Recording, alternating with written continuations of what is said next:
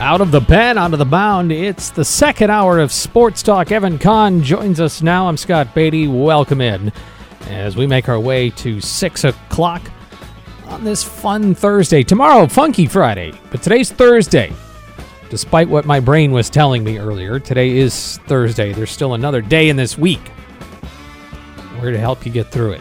Hope you're doing well. Good to see you, sir. Are you gearing up here for Field of Dreams, Cubs and Reds? Yes, sir. I was not prepared for it to be at 6 o'clock, so we're going to have to scoot on out of here as soon as the show is over so that we can get back for it. But yeah, I'm excited. Hopefully we get to watch Kevin Costner be awkward together here during the pregame, and then we'll see if the Reds and the Cubs can put on any sort of a show similar to what the Yankees and the White Sox did last year. Be difficult to match. Joey Votto, always good for a tweet, has said that I'm on the trip from New York to Iowa, picked up a ball player looking for a ride.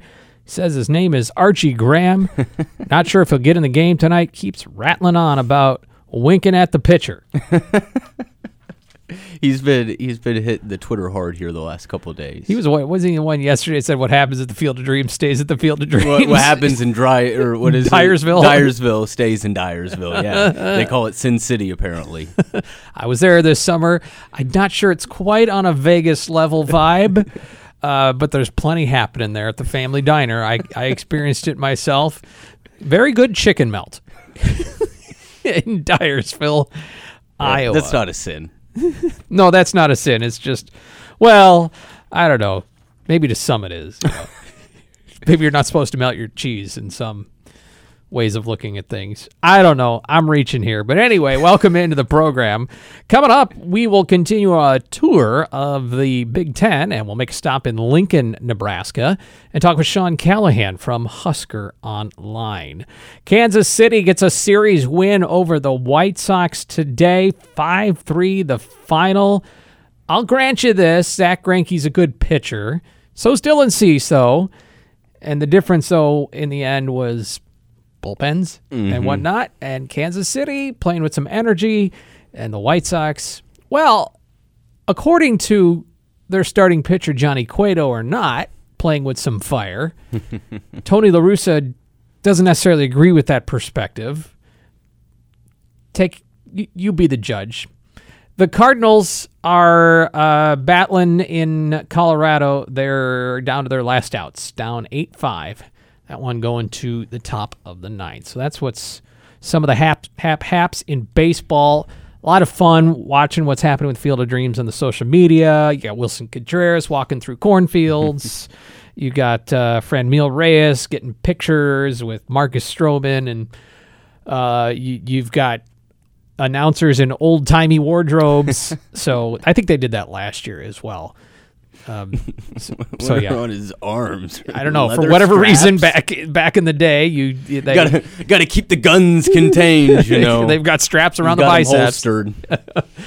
Were you the one that was saying that not your favorite baseball movie, Field of Dreams? Probably not. It's a good one. Yeah, I don't know if I'd put it as my favorite.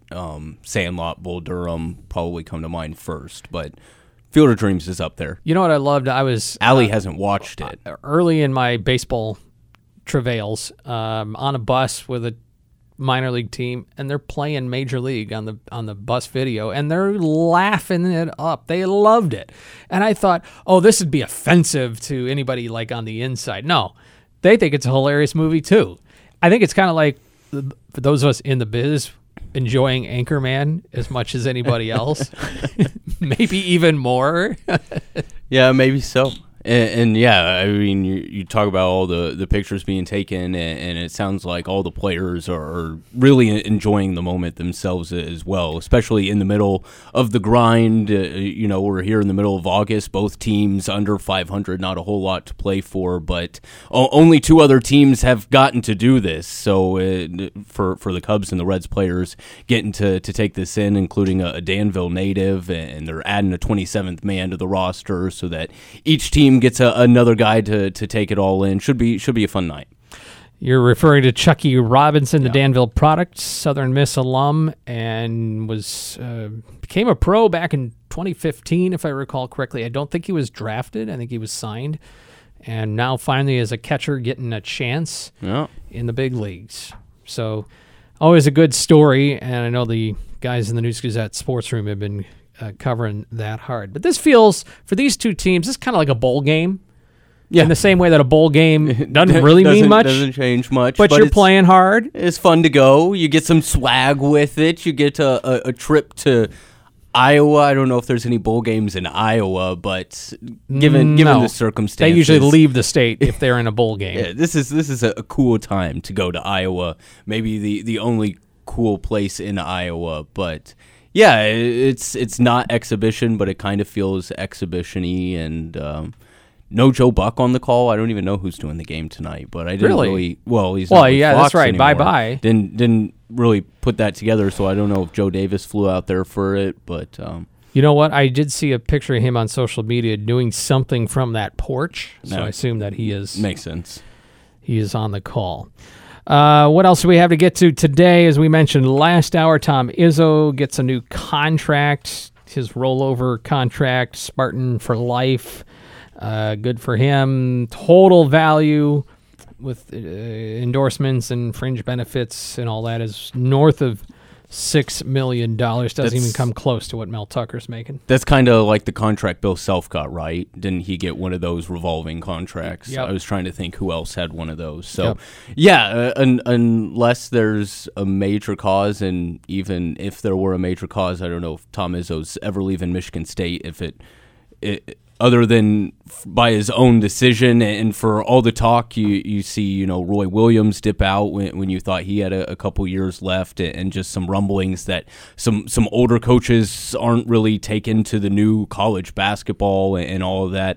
I think Izzo signed like 2 top 30 prospects for next year's class, and they're in on a couple more as well. So I don't think he's slowing down or planning to quit anytime soon. Yeah, he is 666 career wins. Maybe for that reason alone, got to make sure he has an opportunity to get north of that.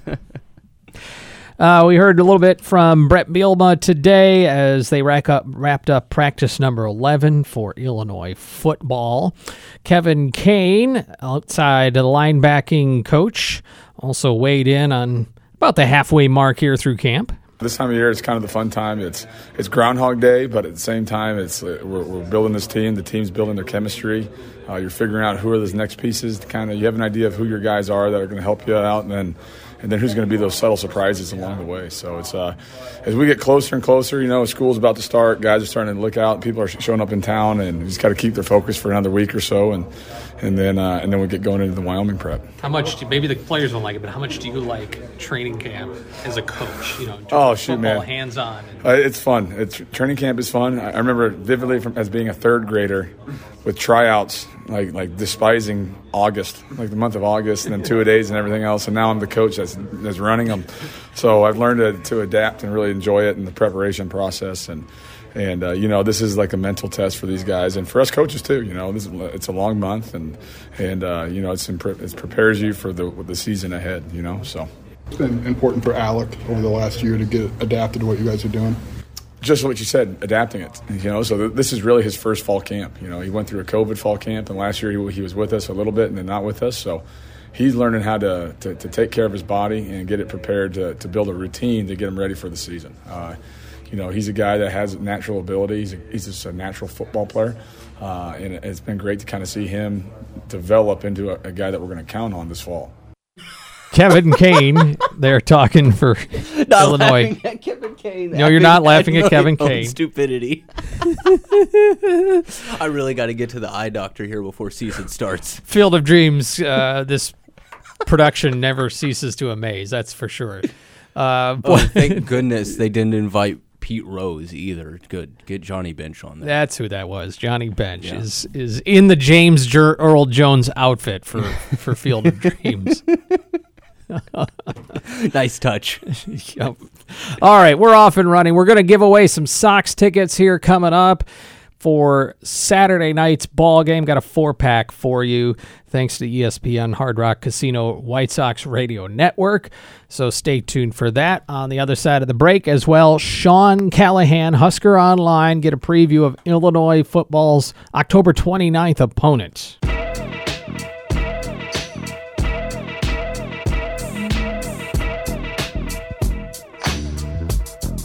You've got Sports Talk here on News Talk 1400, 93.9 FM. We've been taking a whip around the Big Ten to check in on Illinois football's upcoming opponents here before the season starts. We talk now with our friend Sean Callahan covering Nebraska for HuskerOnline.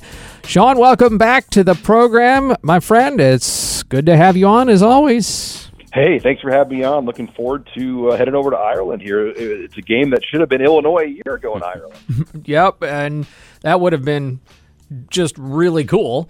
But Illinois and Nebraska are still getting Week 0 games. Evan here doesn't like this term Week 0, but that's another story we'll get into another time. How is the preparation and the buildup for the Huskers to play a Big Ten game against Northwestern over there in Ireland? Well, they've gotten 12 practices in. They've got a whole different approach this fall camp. They're only doing 3 days in a row of practice, and they take a day off every fourth day. So they've done 4 cycles of 3 here over the course of camp, and they'll scrimmage here on Sunday. That'll be their final scrimmage before they begin Northwestern installation. But there's a lot of optimism, a lot of interest. I think the biggest thing, when you look at this Nebraska team, they lost a lot of guys from a year ago. You can go on both sides of the ball, but they've added a lot. I think the biggest thing that leaves people optimistic is the schedule. Nebraska will be a double-digit favorite in their first 3 games. Then they have Oklahoma coming to Lincoln, and they go out to Rutgers for a week or for a Friday night game. And so they've got a very, very manageable open, which has not been the case for the Huskers. They had to play Ohio State 6 years in a row. Last year they played 8 opponents that won 9 or more games on their schedule, which is, I believe, the second toughest schedule in college football, according to Phil Steele's magazine that just came out. So I think the schedule really matters, and Nebraska has a favorable draw, at least for their first 9 games, to kind of get things figured out. Does the optimism feel different as well with some of the new coaches under Scott Frost, particularly Mark Whipple on the OC side? Yeah, it's a whole different deal because Scott Frost has literally called the plays and been heavily involved in the offense ever since he's been coaching at the Power 5 level. Going back to his time at Oregon, he was heavily involved with Chip Kelly before he took over play calling for the Ducks, and he called plays as a head coach at UCF, went undefeated that year, and then obviously he's done it the last 4 at Nebraska. He brought in Mark Whipple because I think he realized, look, this is a different conference, it's a different job, it's a lot harder, and I think some of the areas of the program that needs a head coach's attention to detail may have slipped. So now he's got a trusted mind in Mark Whipple, who orchestrated one of the best offenses in college football last year at Pitt, here now running the show.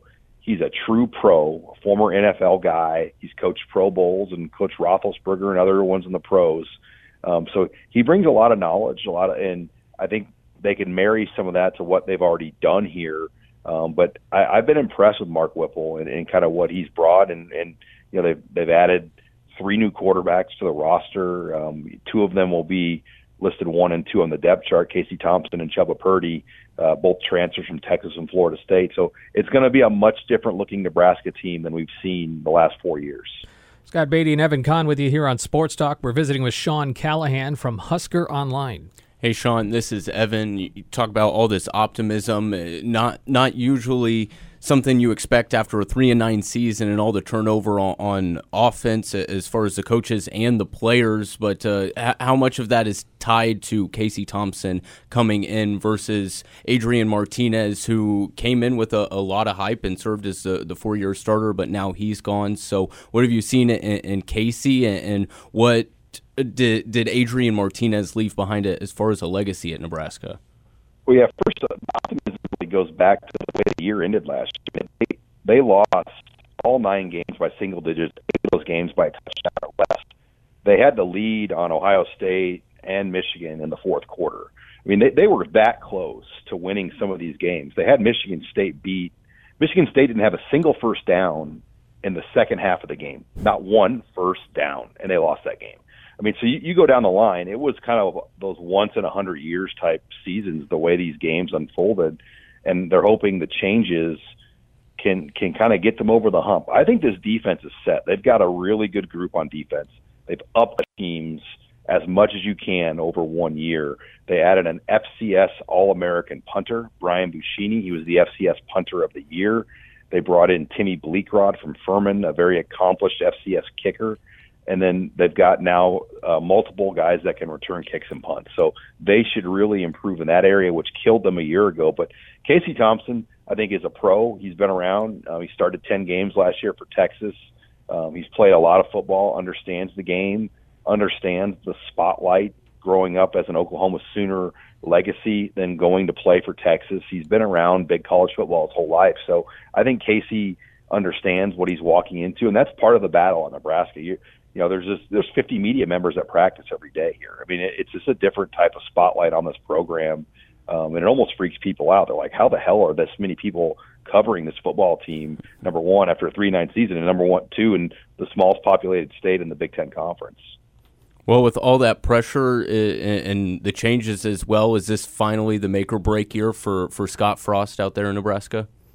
Yeah, I mean, the over/under wins are at 7.5. I mean, they've got to get in that neighborhood, I think, for this season to be considered successful. I don't see like 6-6 really doing it for him. I mean, they've got to, I think, get in that 7 to 9 win range for him, and it's got to look good. It's got to look promising. Sometimes it's not as simple as you got to win this many games to keep your job. I think it's the overall feel of the program. You go back to Frost's first year; they were 4-2 over their final 6 games on the schedule, and there was just a feel at that point. I mean, Illinois came in and they got drilled by Nebraska. Nebraska beat a Michigan State team in Lincoln. They took Ohio State to the fourth quarter that year. Ohio State won the Big Ten, and they had Iowa on the ropes, and it took a game-winning field goal to beat them. And at that point, you're like, wow, they had a rough first year, 4-8 under Frost, but the final 6 they were 4-2, and it felt like it was heading in a good direction. But you know, it just hasn't had that feel. I think last year there was a feel that they're not that far off. I mean, they physically stay with anyone they play. They just, the details and the small things are the difference. And when you play games in this league where the point spread is 3 to 7 points either direction every Saturday, 1 or 2 things matter in those games. And I think that's the biggest thing about this conference. There's not much separation after you get from Ohio State and maybe even Michigan. But I think the other 12 teams, you know, it's 1 or 2 little details that make the difference. And Nebraska, unfortunately, has been really bad in that area. Sean Callahan's here with us on Sports Talk. He covers Nebraska for HuskerOnline. I want to go back for just a moment, Sean, if you would, to the opener last year in which Illinois beat Nebraska, and Scott Frost's post-game comments included remarks about being surprised at how Illinois came out on defense under then new defensive coordinator Ryan Walters. How did that go over in Lincoln?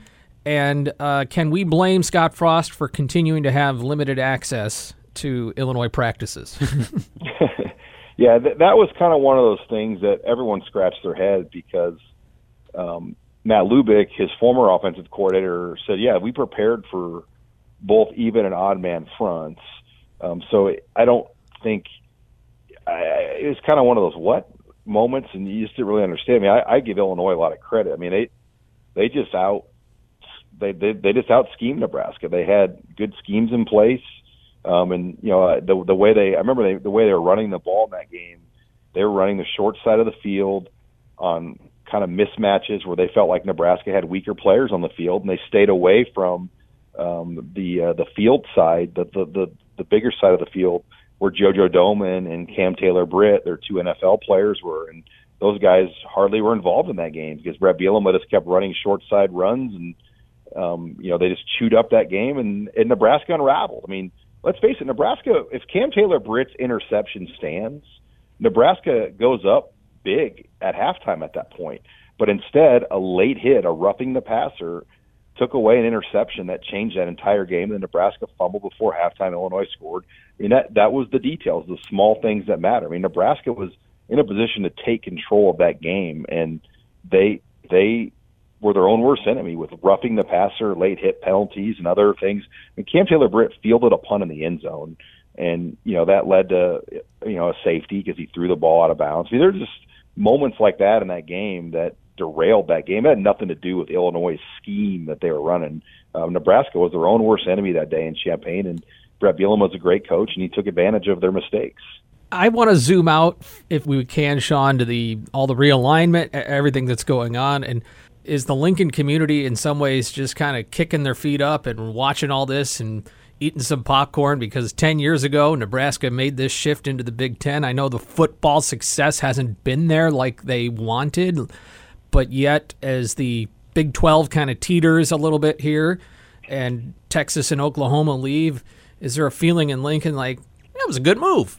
Yeah, it's worked out. I mean, this is year 12 in the Big Ten for Nebraska, and their first 6 years in this conference, they were pretty much a consistently ranked team that won 9 or more games, and the last 5 have been where they are. They haven't gone to a bowl game. So, you've gotten 2 tails of Nebraska in their 11 years at the Big Ten, and unfortunately, you remember what's happening now, and it's been the last 5 years. But you think about it, if Nebraska in 2009 didn't look like they were on their way back, because in 2009 Nebraska looked like a team heading to top 10 status with Ndamuk and Sue and those teams, that made them very attractive to the Big Ten at that moment. And then it paved the way for the invite. And then in 2010, Nebraska was ranked inside the top 5. 2010 was the only week Nebraska's been ranked in the top 5 since the 2001 season. 1 week. So they really struck at the right time, and when they headed into the Big Ten, they were picked to win the Big Ten in 2011, their opening year in this conference. And obviously, Russell Wilson in Wisconsin won the league that first year when Nebraska came in. But you think about just the timing, and if it was now and they were in this position of being a Big 12 member, where would they be? They are still very attractive. They pull extremely high television ratings. I read something. Nebraska still is the 12th most watched team in college football, even with the record last year. So people do watch Nebraska football, but how long can that sustain if they don't win? I mean, there's just a loyalty amongst this fan base. It's the smallest populated state in the Power 5 along with West Virginia, but Nebraska, draws more viewers than a lot of these teams in much more populated areas. I mean, it's really an anomaly when you look at Husker fans and the support this program has, considering how rough these last 5 years have been, that stadium still remains full. I mean, there's not another team, arguably, in the world that would get 90,000 fans in a stadium with the way Nebraska's lost the last few years. It's funny that you mentioned that 2010 season, because that was referenced heavily in a recent Better Call Saul episode. So that was a nice trip down memory lane. That was fun. I watched that. Yeah, that was. They were talking about Pelini and Martinez. And, yeah. That Oklahoma State game that Martinez bounced back. That was arguably one of Martinez's best games. I mean, they went into Stillwater and he lit up Mike Gundy, and that was a top 10 Oklahoma State team. Crazy. But along with that, with USC and UCLA coming in, and you mentioned the early success of Nebraska, I just kind of wonder what has changed there over the 12 years, especially as it pertains to football. The fan engagement is still there, but are they still getting the national presence and the players that they once were when they were in the Big 12 and it was more the Nebraska heyday? Yeah, I mean, that's debatable. I mean, I think the bar of this league is, if anything, has gotten stronger. I mean, I saw Jerry DiNardo made that tweet this week that he saw like 5 teams, and I think it was Illinois, Nebraska, Northwestern, Rutgers, and Maryland. He said Maryland was the most impressive team he had saw. If anything, that just tells you how good this league is now, top to bottom. When everybody gets these big paychecks from the conference now, there are really no excuses. I mean, you have all the money and resources to be competitive, and the bar has been raised. Where before, when Nebraska first joined this league, and teams like Illinois and Purdue, they could play subpar and win. Now, if you play subpar, Brett Bielema's going to drill you. I mean, Greg Schiano's going to beat you. Like this league is just so deep, top to bottom, and it almost resembles more the NFL, where lower teams can win if they execute, because the coaching is so good in this league, and the money really does make a difference, because you can offer amenities and support for your players and coaches in terms of pay that allow you to get the most out of what you invest in. And I think this league has really changed in that area the last 5 to 7 years. Sean Callahan, Husker Online. Are you making the trip over the pond to Dublin? Yeah, I will be heading out August 22nd with a group of about 7 of us. There's 4 guys I work with, and the television station I work with is going to be doing live coverage out there for the week. So it's going to be really fun going out to Dublin.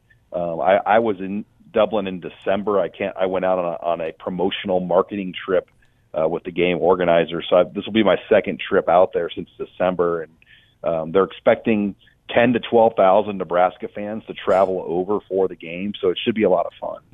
I hear there's some good beverages there. You might want to check them out. Yeah, I will find those, and it's just going to be interesting to see how this team responds. And I think a lot of people didn't know if we'd ever get to this point, playing a game overseas with what's gone on in the world with crisis in Ukraine and COVID and other issues. But we're going to get there, and it's going to be really fun for the people that make the trip out there. Enjoy it, my friend, and appreciate you spending time with us. And we will see you October 29th when Illinois travels to Lincoln. All right. Hey, thanks, Scott. Thanks a lot, guys. Appreciate it, and let me know if you guys ever need anything else. That is Sean Callahan, HuskerOnline, covering Nebraska. And they will get to go to Dublin, and we are not jealous. Okay, we're a little jealous. But Nebraska has Conn in it, and Conn is where the Field of Dreams is being played. Mm-hmm. That's baseball, and that brings us to what I promised, tickets to the White Sox on Saturday night. It's not in the Field of Dreams this year, but it's still a nice time there, guaranteed rate field. If you would like a 4-pack of tickets that we can send to you electronically, be caller number 3 to 217-356-9397. 217-356-9397. Caller number 3 will enjoy a night at the ballpark thanks to the White Sox Radio Network. And we have more for you right after this.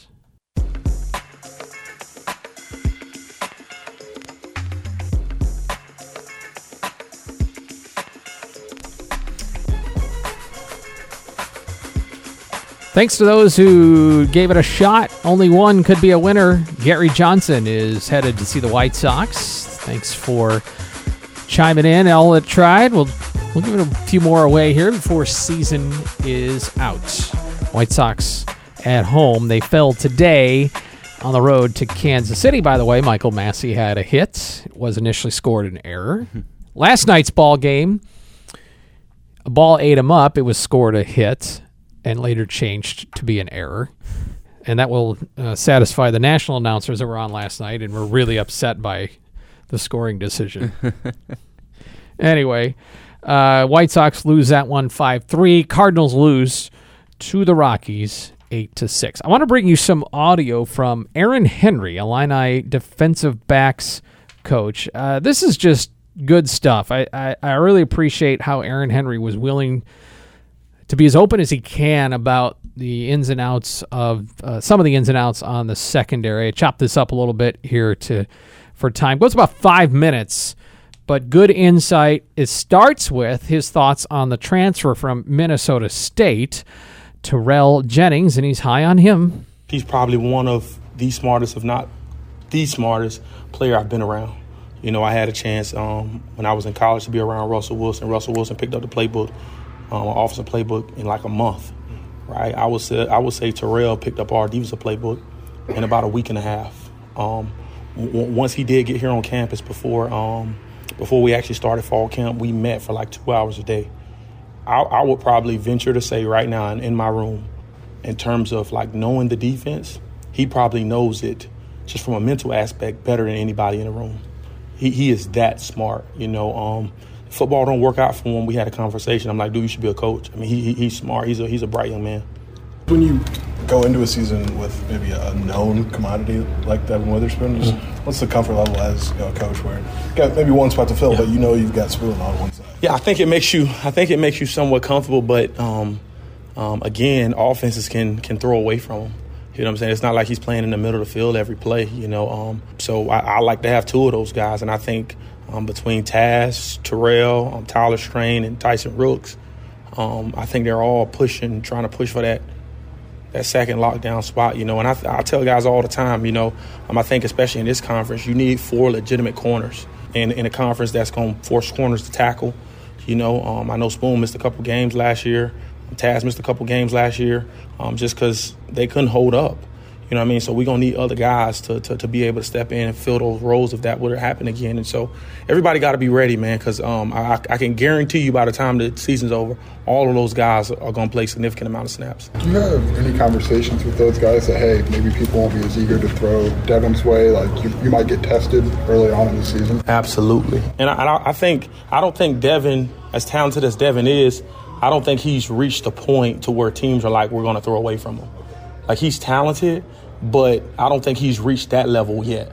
I think he can 100%, but throughout his career, right, he's had some balls caught on him. He's contested some really good balls, but I still think he has room to develop and be that elite corner, not just on this team, but in this conference and in this country, because I think that's what he wants. Brett said one of the best things that happened in the scrimmage Monday was balls got thrown over the top, and we learned a lesson. Oh, 100%. So I always challenge guys, and this is probably a note that all young DB coaches can take. I learned this when I was a young DB coach. I can remember my first day with Chris Ash. Balls were getting thrown over guys' heads, and they were getting beat, right? Chris Ash told me, don't yell at them.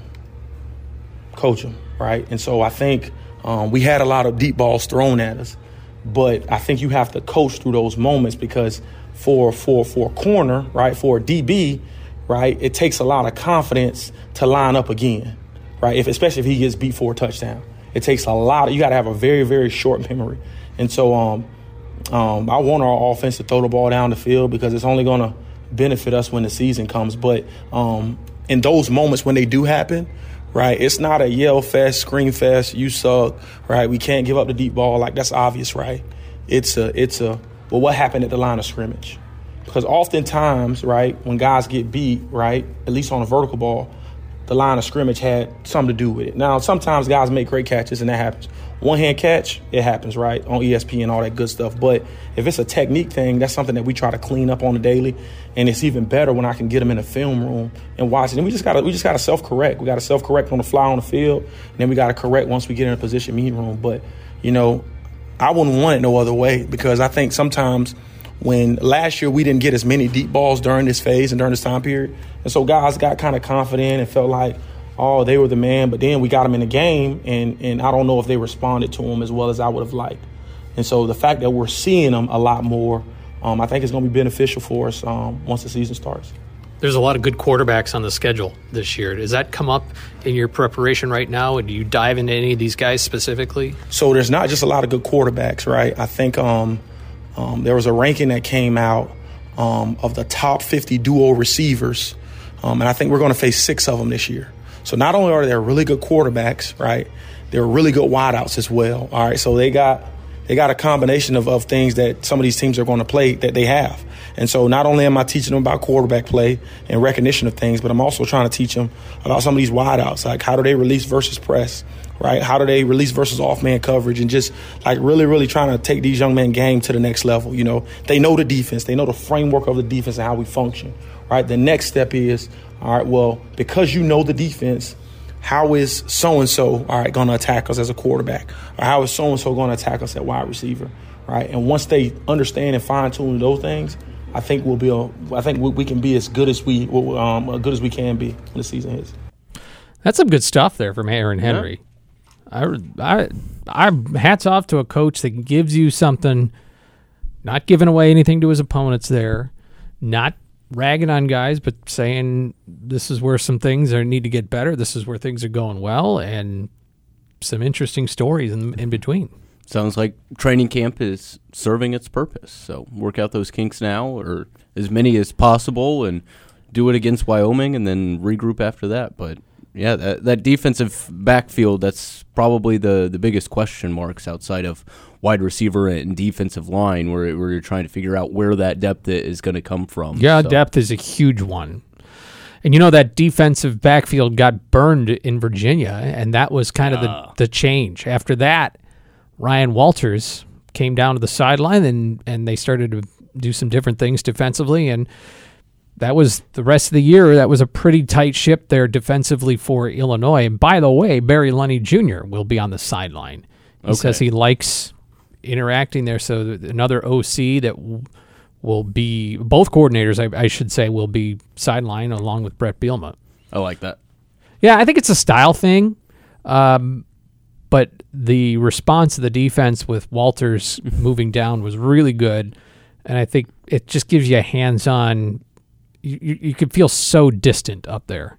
I could see that. And they've got so many coaches that if you need eyes up there, you can throw somebody else to give you that look, because they've got guys on the staff that they trust for that sort of thing. And then, you get it straight from the man himself right there on the sideline. So good things there from Aaron Henry. Also got a chance today to talk with Sean Snyder, the new special teams coach. Try to bring you some of that tomorrow. Come back and we'll do our final thoughts on this edition of Sports Talk.